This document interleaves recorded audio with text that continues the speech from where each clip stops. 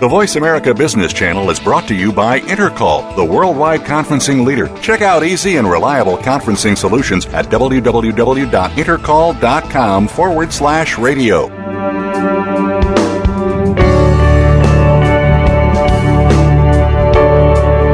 My guest today, Jeddah Mali, as a child had many unusual experiences that taught her how the intention of thought governs differing energy states, which in turn affect the behavior of matter. These experiences came about unbidden, but even at the age of 6, she had an innate understanding of their nature.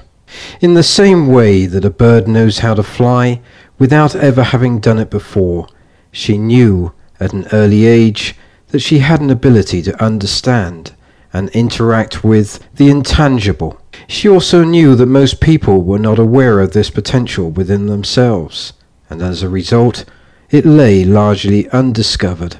However, it's always accessible for those who choose to look for it. Her own questioning was answered in the form of advanced spiritual masters who appeared to her for teachings and guidance. They've been her constant companions ever since.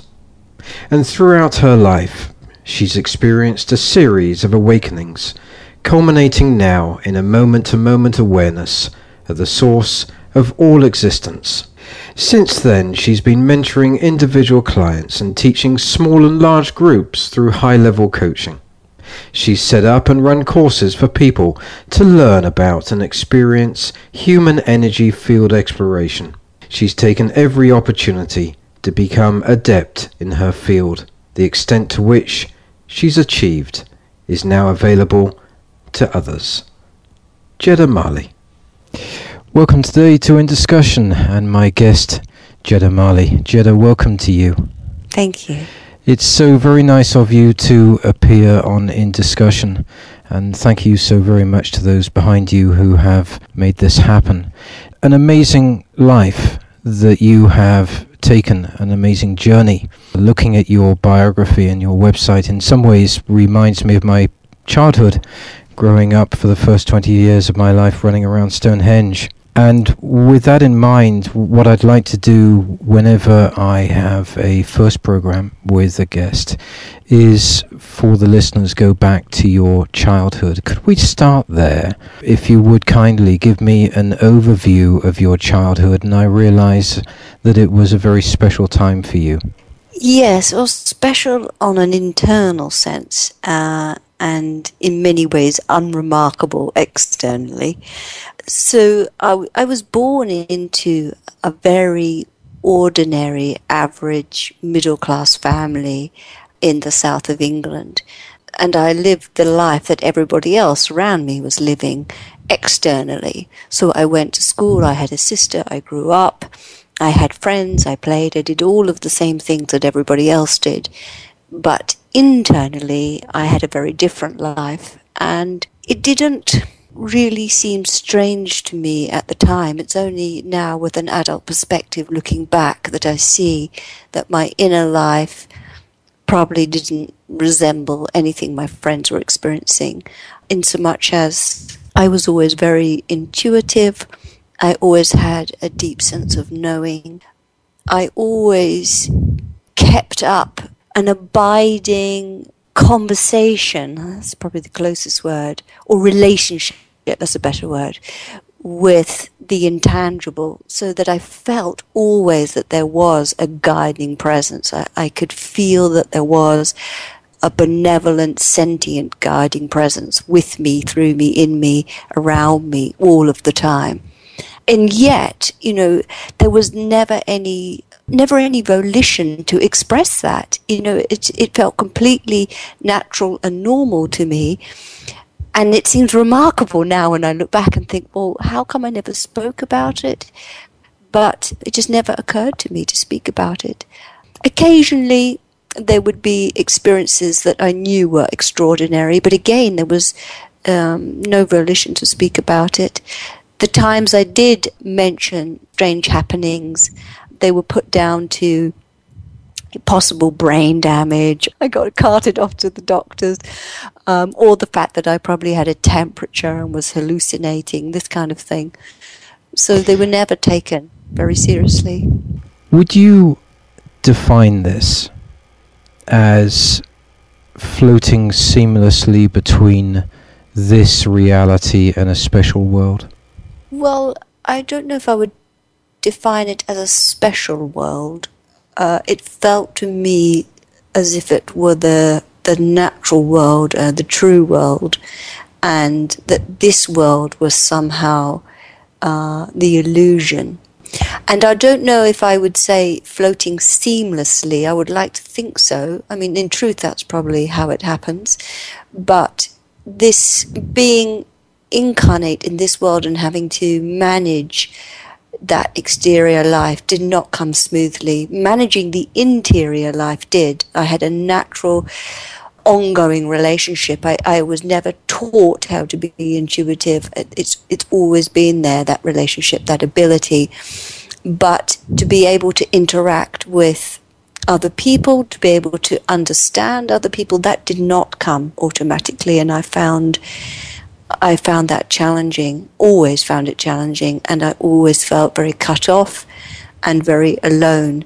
So it didn't furnish me with a contentment for being here on earth. There was a contentment for my internal life, but it didn't extend to being comfortable in my surroundings. And in fact, one could say my childhood wasn't particularly happy because of that. Was there, looking back in retrospect, a catalyst that took you into this position? Or is this all you remember about it? I don't think there was a catalyst, I mean, other than birth. But no, I don't think there was a catalyst. It's just I brought a certain knowingness, a certain frequency with me, and that was pervasive enough that I could feel it, as a child. If there were any catalysts in my life, I guess they came later when it helped me to bridge that inner knowingness with how to live in the world. In a way, unknowingly, and despite the fact that it wasn't terribly comfortable or a happy childhood, it was necessarily a choice point that you made even though you were very young. I imagine it was a choice point to come here, and now from the perspective I have today, I see it was the perfect incarnation, the perfect childhood for me to learn about everything there was to learn about separation, the mechanics of separation, and how it's possible to be a divine being and yet not experience oneself as that. So my childhood was absolutely perfect training for that understanding. This is therefore a sense of oneness at that stage, or would you say that you were not aware of that divine position in the universe yet? I was aware, I had an inkling of it, but I was not aware of the full extent, and I certainly wasn't conscious, because consciousness emerges in one's later childhood and obviously all the way through your adulthood too. But as a young child, you don't question anything, you just accept, and so there was no flowering of consciousness there. It was just natural and acceptance of the way things were, and the consciousness of who I was came later. How did those close to you, Jeddah, react or respond to you? Were they aware of this position that you were in, or was it not apparent to your parents or to people close to you? That's a good question. I think probably the latter. I think it probably wasn't terribly apparent to them, because it was something that I was very, very quiet about. It was just something that existed for me, and I didn't really share. I didn't share it with anybody, not friends, not family. And the times that I did share unusual experiences, as I said, it was put down to some kind of medical condition or some aberration mentally. So I grew up in a very straight-laced middle-class environment where, spirituality was never discussed. Both my parents were atheists, and so there wasn't a broader context for life. It was, it was the third-dimensional mechanics, Newtonian laws that were subscribed to. It's interesting looking at your message for mankind. And I read here, moment-to-moment conscious awareness, moment-to-moment conscious intention, and then, of course, thought and attendant feeling. And I'm assuming at that stage in your life you were certainly meeting the first of those, the conscious awareness, but not really understanding it to the extent of how intention can be utilized in every waking second of your life. Yes, absolutely right. Yes. What occurred later in your teens? I know that it was 1987, 20 years old, and you began this journey. What was the catalyst there to getting you to that point where clearly now you are beginning to utilize intention in where you're going? What was the decision around that? The friends I had at the time were different then. I guess I naturally gravitated towards people that were speaking a language that made sense to me. And so I had friends that were interested in the pursuit of conscious development, meditation, spirituality. And one friend in particular was very interested. And so we set off on this odyssey to Asia, at a pretty young age, and just reaching adulthood, to go and study in monasteries. And I was already a student of yoga by that time. So by the time I was 20, that was the catalyst, was the friends that I had and undertaking that journey. And from that point on, it exploded upon my inner awareness, and my external life changed dramatically. It came to express and reflect my earlier inklings in a much more profound and overt way. What are the remarkable memories about that period where you studied with these amazing masters? I remember, this was the first time that I had done concentrated periods of meditation, and I remember just the sheer delight of now having a conscious, unfettered access to internal states, vast, expanded internal states, and almost as if I knew where I was, I knew that territory, I knew that feeling, I knew that ground, but I was rediscovering it for the first time in this incarnation, and the sheer bliss and delight of finding that I could operate in that medium so effortlessly, realizing I'd had that ability all along and hadn't utilized it. That was amazing for me.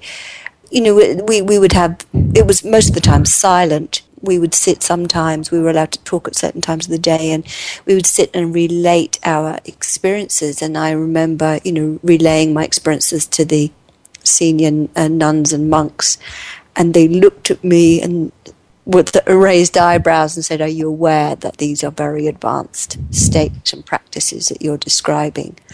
And I wasn't, of course, but it felt like home to me. And so that inner life opened up very, very quickly.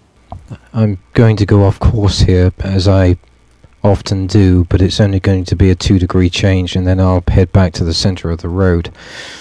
When you've reached that point, clearly prior to that there was some sadness or unhappiness.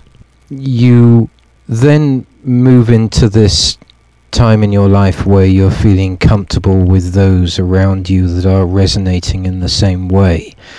Does it then become even more prolific or pronounced of the conditioning of the world that you had left in your childhood?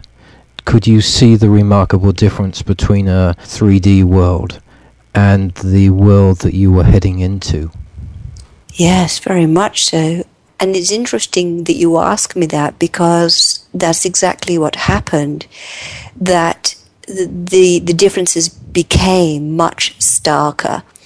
And again, one automatically assumes that if you have a certain degree of consciousness or ability or history internally, that it's going to naturally translate externally through your personality.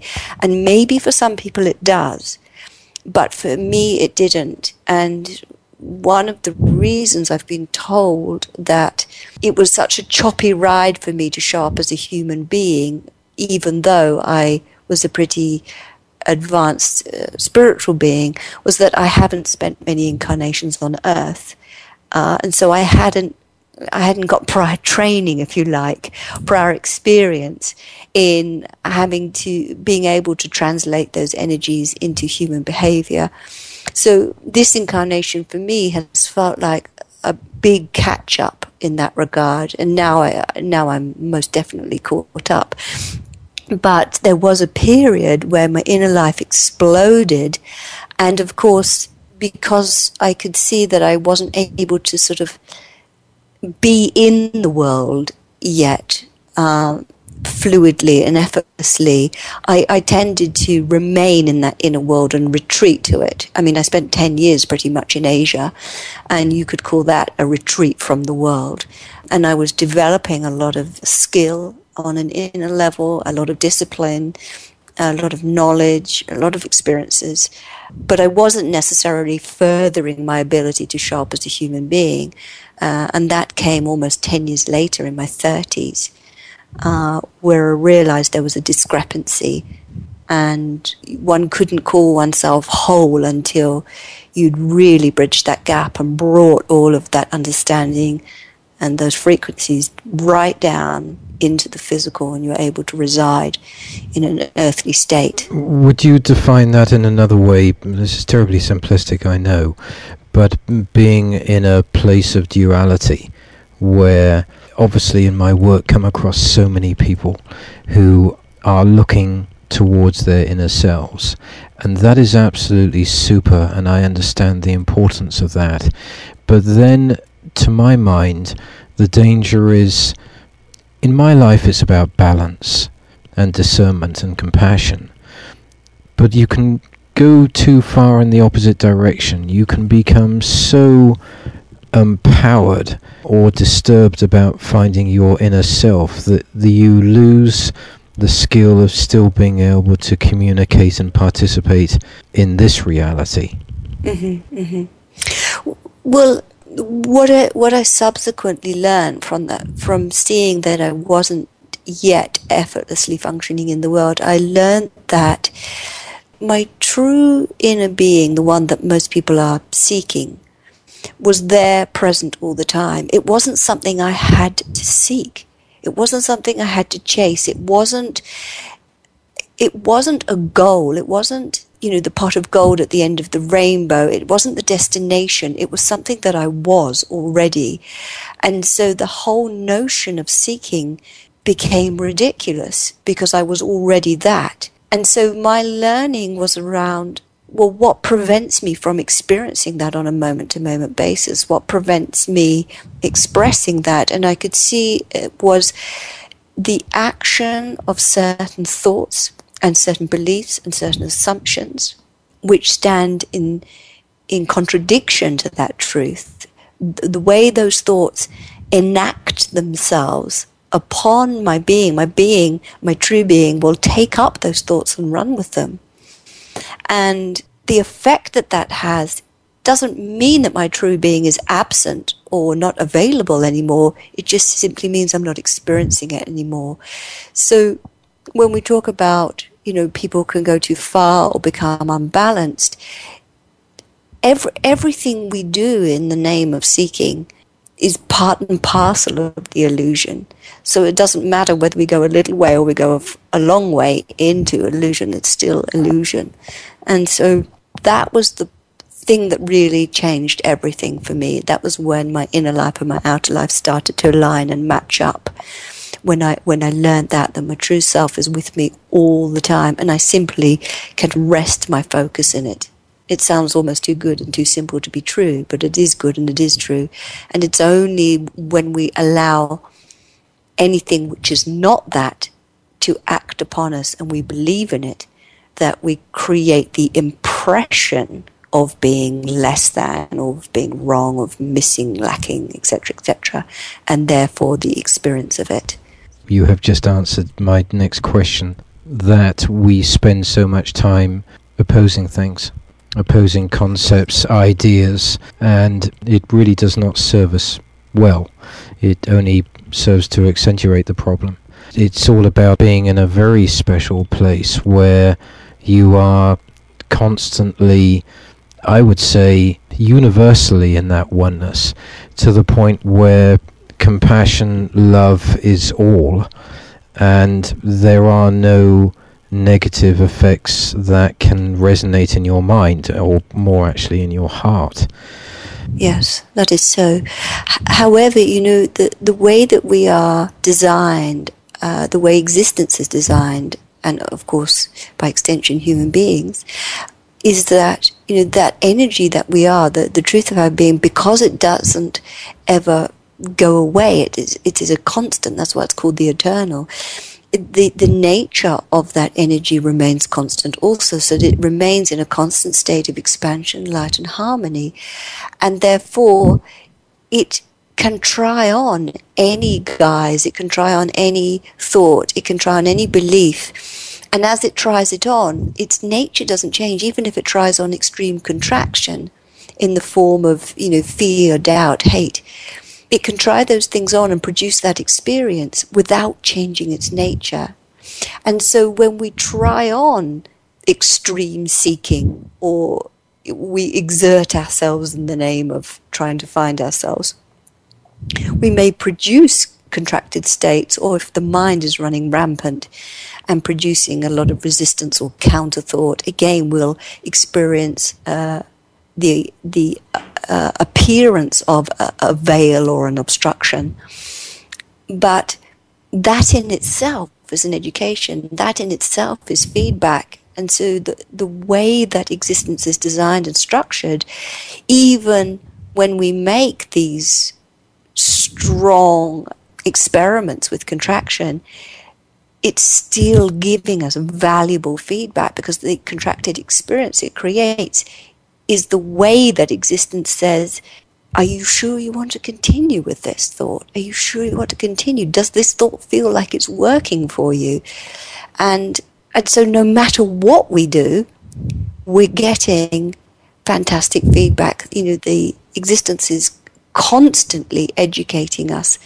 Now, the fact that this is happening doesn't mean that we know this is happening. And this is what my work is about, is to bring people up to speed with the way existence functions, the way it's designed. Once we understand that experientially, we always know where we are. We can always find ourselves. Even if we're in strong contracted states, we can recognize that, because we know how the design functions. And then things become very simple, much easier to navigate.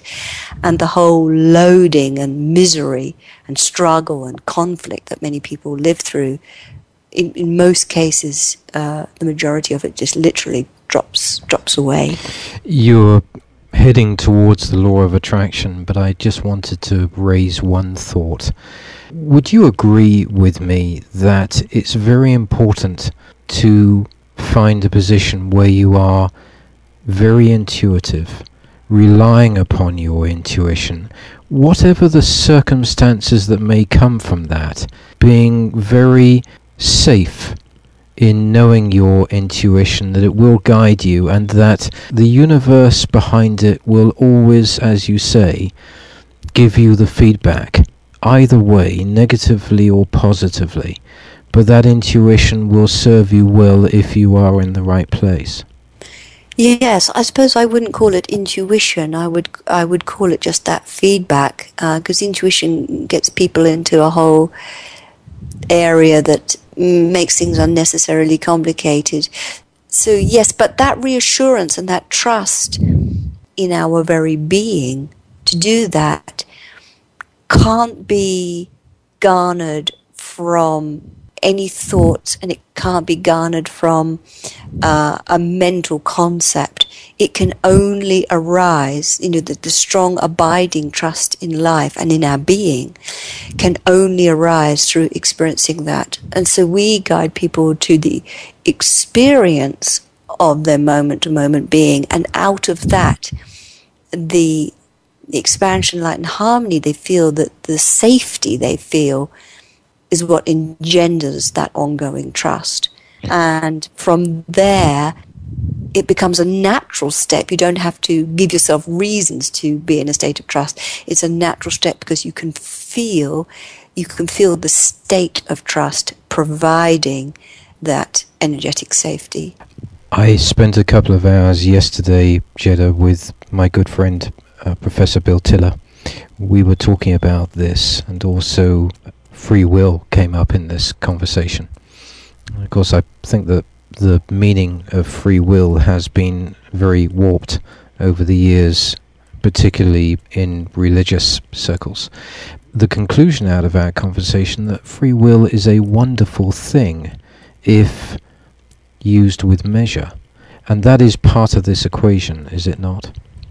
Well, I don't know if it has to be qualified, used with measure. I mean, I know what you're meaning, but I think that's the behaviors that have to be discerning.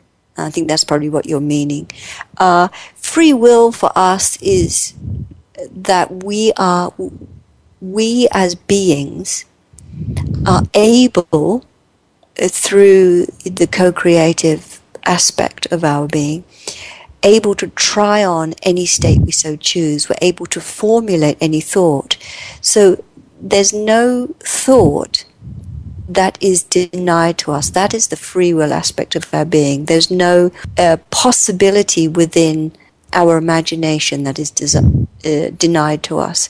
So that our very being is in a permanent state of infinite potential. And the fact that we don't utilize that potential doesn't mean it's not there. Most people don't utilize it and then blame existence for not furnishing them with enough options. But, we can. I mean, if the listeners right in this moment consider, they can think any thought they want right now. They can imagine anything they want. There's no aspect of being that will come in and say, no, you can't go there. We literally give them permission. And that's the infinite creativity of our being. However, there are certain things we can imagine anything, we can think anything, but we can't make anything happen. And the things we can't make happen are we can't stop existence existing, and we can't change the nature of existence, and we can't stop it appearing in the present moment. So those aspects of being are what we call given or fixed or non-negotiable. That existence exists as energy in the present moment and has a fixed nature, which is expansion, light, and harmony. And those areas, when I say they're fixed and non-negotiable, that is not to limit them, because what we can do with that clay, that raw material, is infinite. But we've got to have a consistent baseline from which to start. And so that energy that we are is the clay. We can fashion anything we like from that clay, but we've got to have a starting point.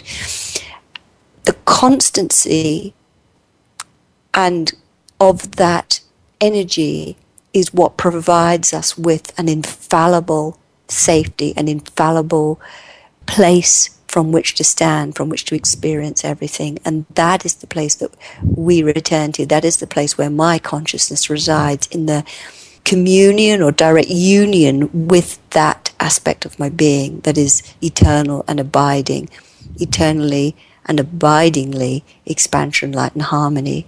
And so I can try on anything. I'm even allowed to try on anything that isn't good for me, but I can't change that nature.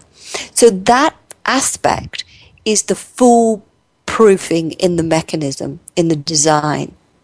So that even though some of us do try on, many human beings try on states that aren't good for them or for other people or for the world and don't produce harmonious results, the existence stops short of actualizing that. You can only ever create the impression of it. You'll never ever change its nature. So that's what gives existence the freedom to provide such free will, knowing that, yeah, go ahead, play, experiment, try everything out, try on everything that's possible to try on, because existence knows itself that it is in an eternal state of expansion, light and harmony, can't be broken and can't be changed. This is reaching a point where you get to this place in your life where every action, every smile, the way you walk is now resonating with people around you. Again, Bill Tiller, Drunvalo Melchizedek talks about this, that we have a 60-yard circumference of power around us as human beings that we're not aware of, but that is there. Did you find that once you had travelled through the mentorship in 1987, now you're moving forward, are you finding that people around you are beginning to feel that strength that you have? Yes, very much so. You know, people only recognize in you what you recognize in yourself. So it's when it became fully apparent to me, it became fully apparent to everybody else, because then there's no mental conceptualizations getting in the way and dampening that energy force. So yes, it was almost immediate that when that alignment took place, that there was a natural extension. And I would say that our presence as beings probably extends that far, but the extent to which we are conscious of that, in trust of it, in alignment with it, subscribing to it, acting from it, the extent to which we do that determines the frequency and the force of influence within our presence. And so the more conscious we are, the more conscious we are of the higher frequency of our vibration, the more we influence the whole, or use the whole, I think you said 60 yards of our being. Law of attraction. I talk about this very often with people, and I do receive different definitions. In your message, you certainly define this well by stating that it's to align us with God. God, universe, call it what you will. I do believe that we have absolutely no idea the power of that. That is all about love and compassion. But if you came across a layman looking for advice or looking for compassion, and he or she asked you, law of attraction, explain that to me, what would your brief response be? Well, I would probably say, if you want like a common and garden version, you might need to ask somebody else. But I would probably say there's only one way I can explain this, and it's the way I understand it through my experience. And so I wouldn't change the way I describe it just because he didn't have a prior reference point. But to make it the way I describe it, but make that simple, then it would be along the lines of, as you sow, so you reap. And I like to explain it to people when I'm doing, workshops and teaching, that, for instance, anything we want to put out there in the world, we can only experience that through ourselves, because there is no objective reality, it's all subjective. And so if I want to send somebody a loving thought, I have to hold that loving thought within my being. I can't send them a loving thought without it affecting my being.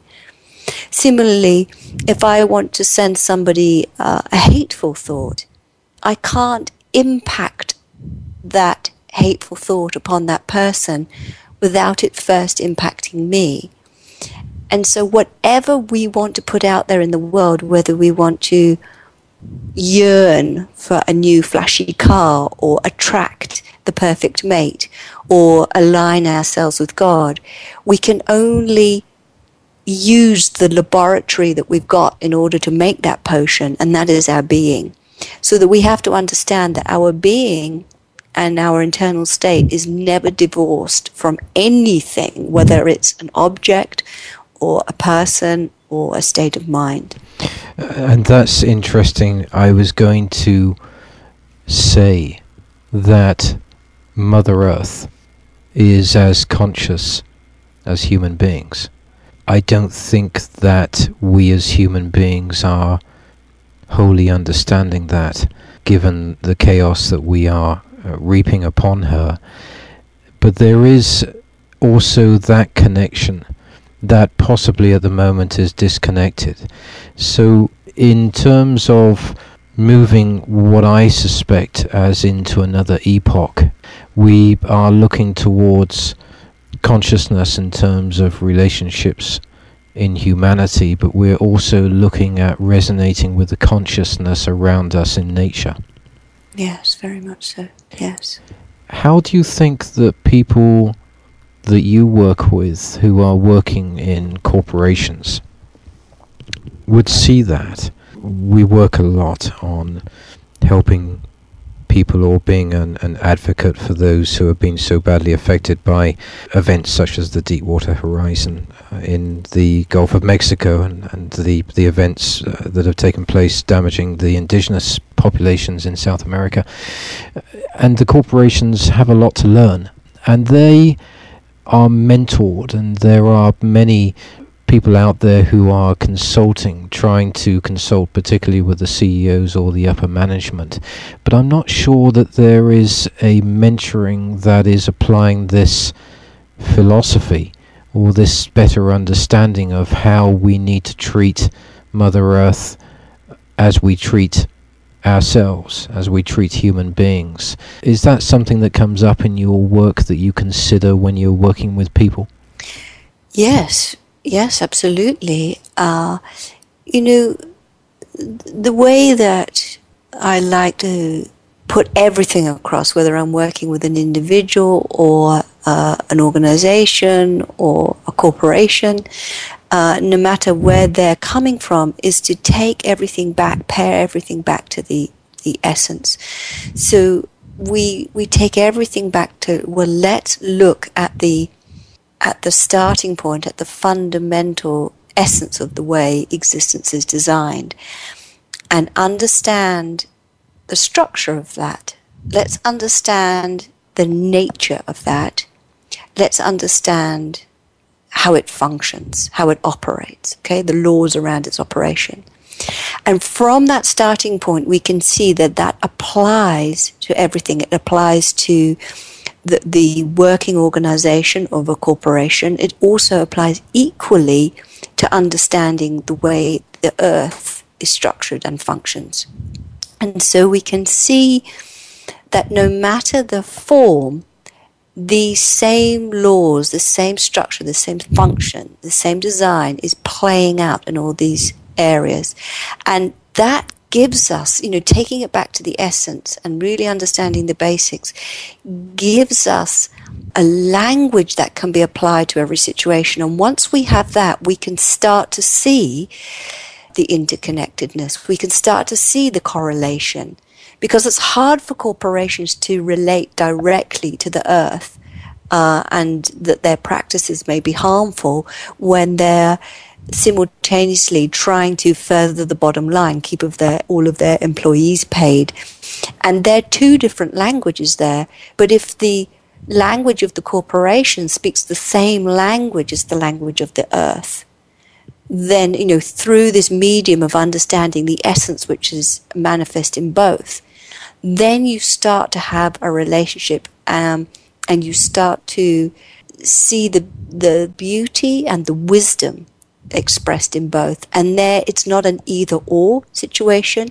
There, from that point, you can start to engineer win-win situations. And I think there are many projects and schemes out there in the world now taking off, many of them very new, that are seeking that as the outcome, a win-win situation, so that we can provide useful, meaningful, productive employment for people at the same time as furthering the natural order of our earth.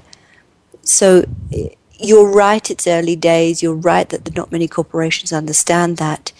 But certainly in the work I do, that is central to our understanding.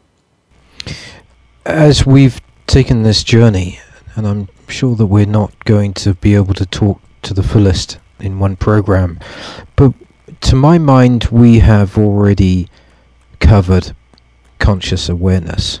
Intention is the next step, and this is not easy for people. Intention.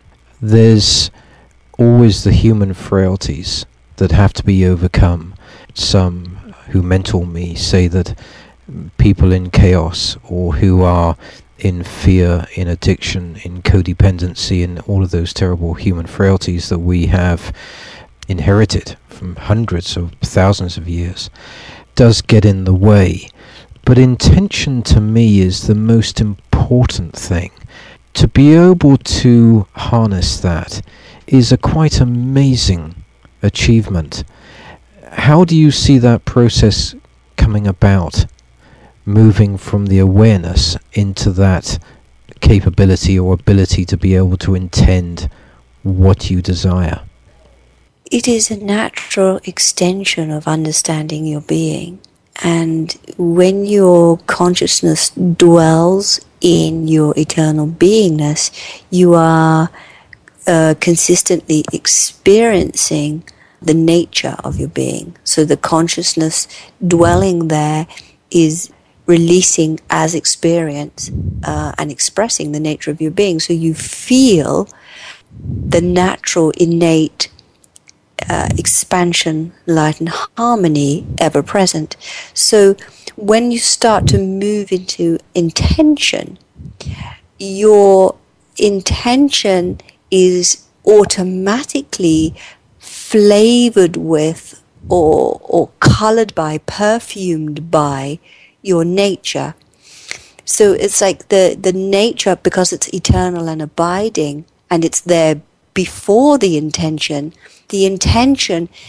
using your being as, the raw material from which it's fashioned, automatically takes up that nature and therefore expresses it. So your thoughts that you use to direct the intention therefore express, you end up with expansive thoughts, light-filled thoughts, harmonious thoughts. And as you hold that intention steady, it can't help, it's duty bound to produce within your being sensations which mirror that, and we call sensations experience. So it's a natural progression. And of course, the vehicle that you use to reach that point, there are many. Meditation, in some cases a guru, many ways that you can do it. But the ultimate sign that you've reached that is, I would define as a laser beam, a constant energy, a constant flow in the universe, and you know it. You are in that flow, and now you're in that flow and you're traveling with those waves. It's very difficult, if not impossible, to be able to land yourself back into a type of reality that we have in this world. Would you concur with that? Yes, I would. There's a period of adjustment and integration where you dip backwards and forwards. But once the belief in illusion is finished, then it becomes impossible to earnestly try on illusion and contracted states. And sometimes when I'm teaching and I say to people, just by way of experiment, okay, now hold that contracted thought, just notice the sensation that arises and notice how you feel to experience that. that we're getting, we label our experience by the nature of the sensation. And I try to do everything I ask my students to do, but I find it very hard to hold a contracted thought and produce contracted sensation, because my being is, default setting is in expansion. I can try, but I can't do it. I was going to finish off in the last 3 or 4 minutes by letting you know that the first time that I entered this studio in 2009, I had made the intention of always taking guests back to their childhood, understanding the importance of that. And in doing that, interestingly, I had read Rudolf Steiner's work. You were brought to his work. How important was that in terms of how you related to your own childhood? Well, I came across Rudolf Steiner's work when I was 23. So any sort of wisdom I took from that was retrospective, applied to my childhood.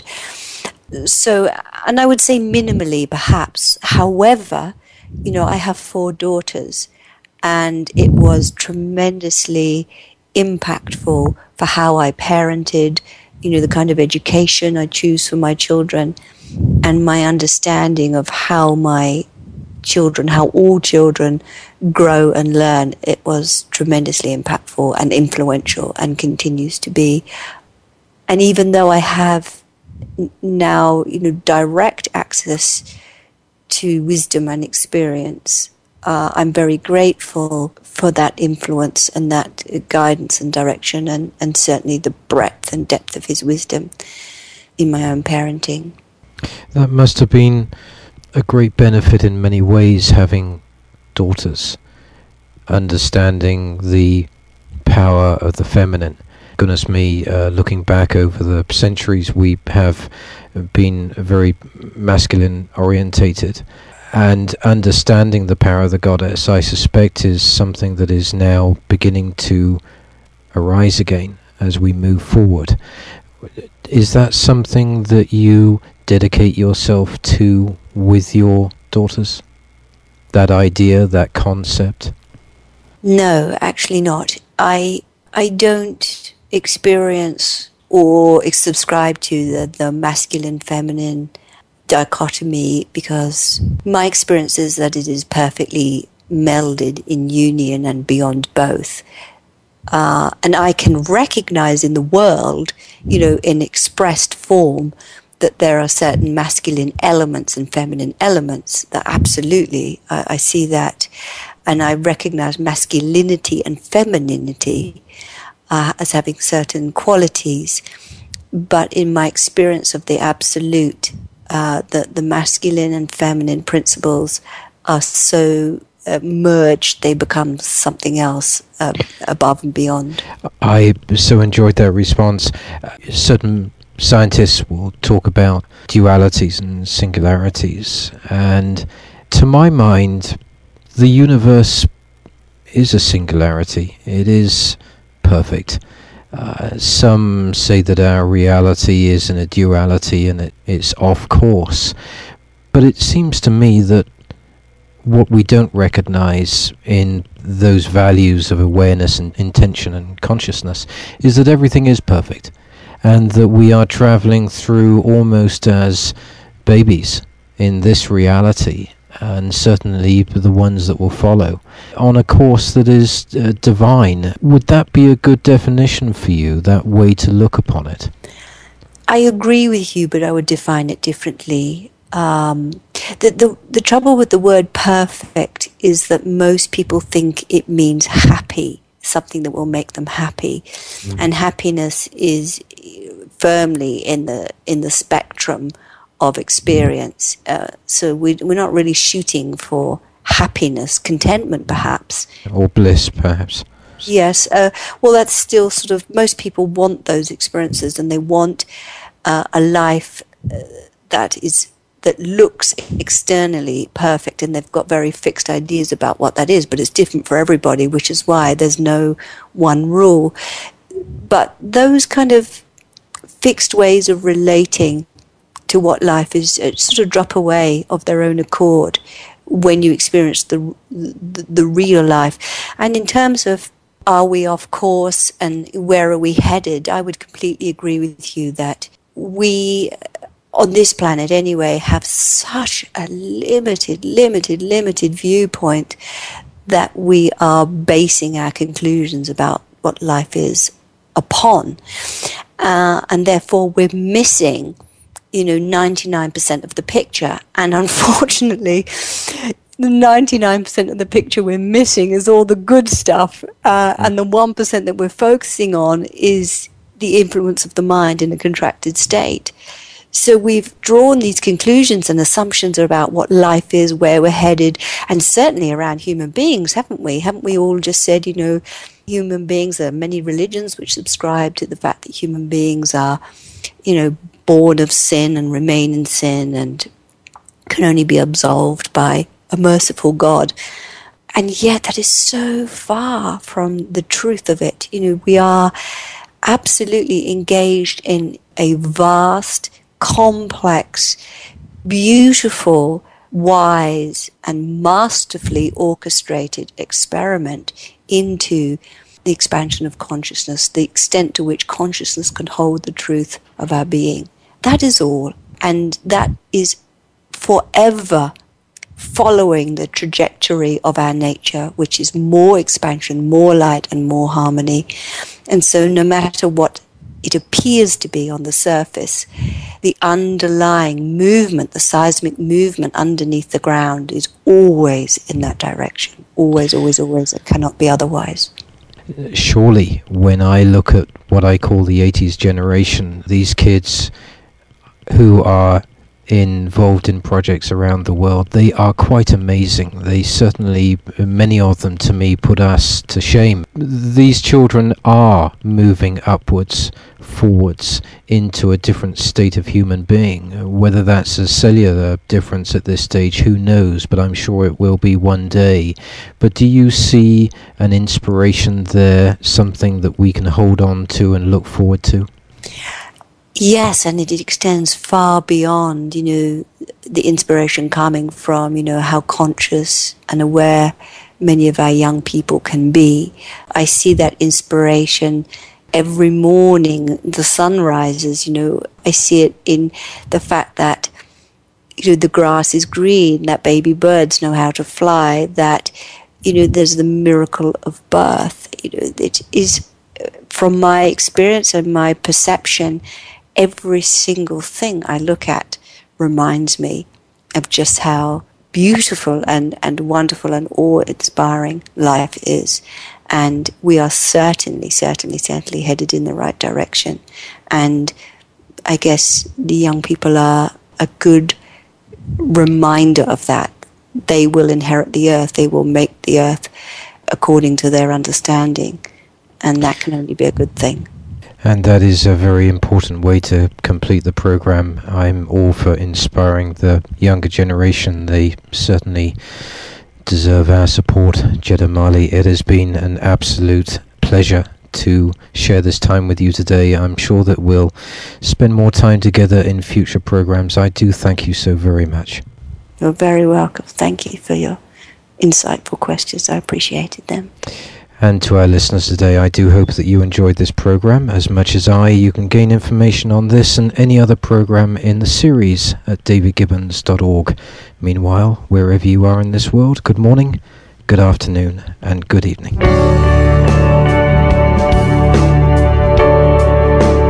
David Gibbons in Discussion welcomes listeners' comments and viewpoints at its blog at davidgibbons.org. This programming is supported by organizations and firms in the private and public sectors.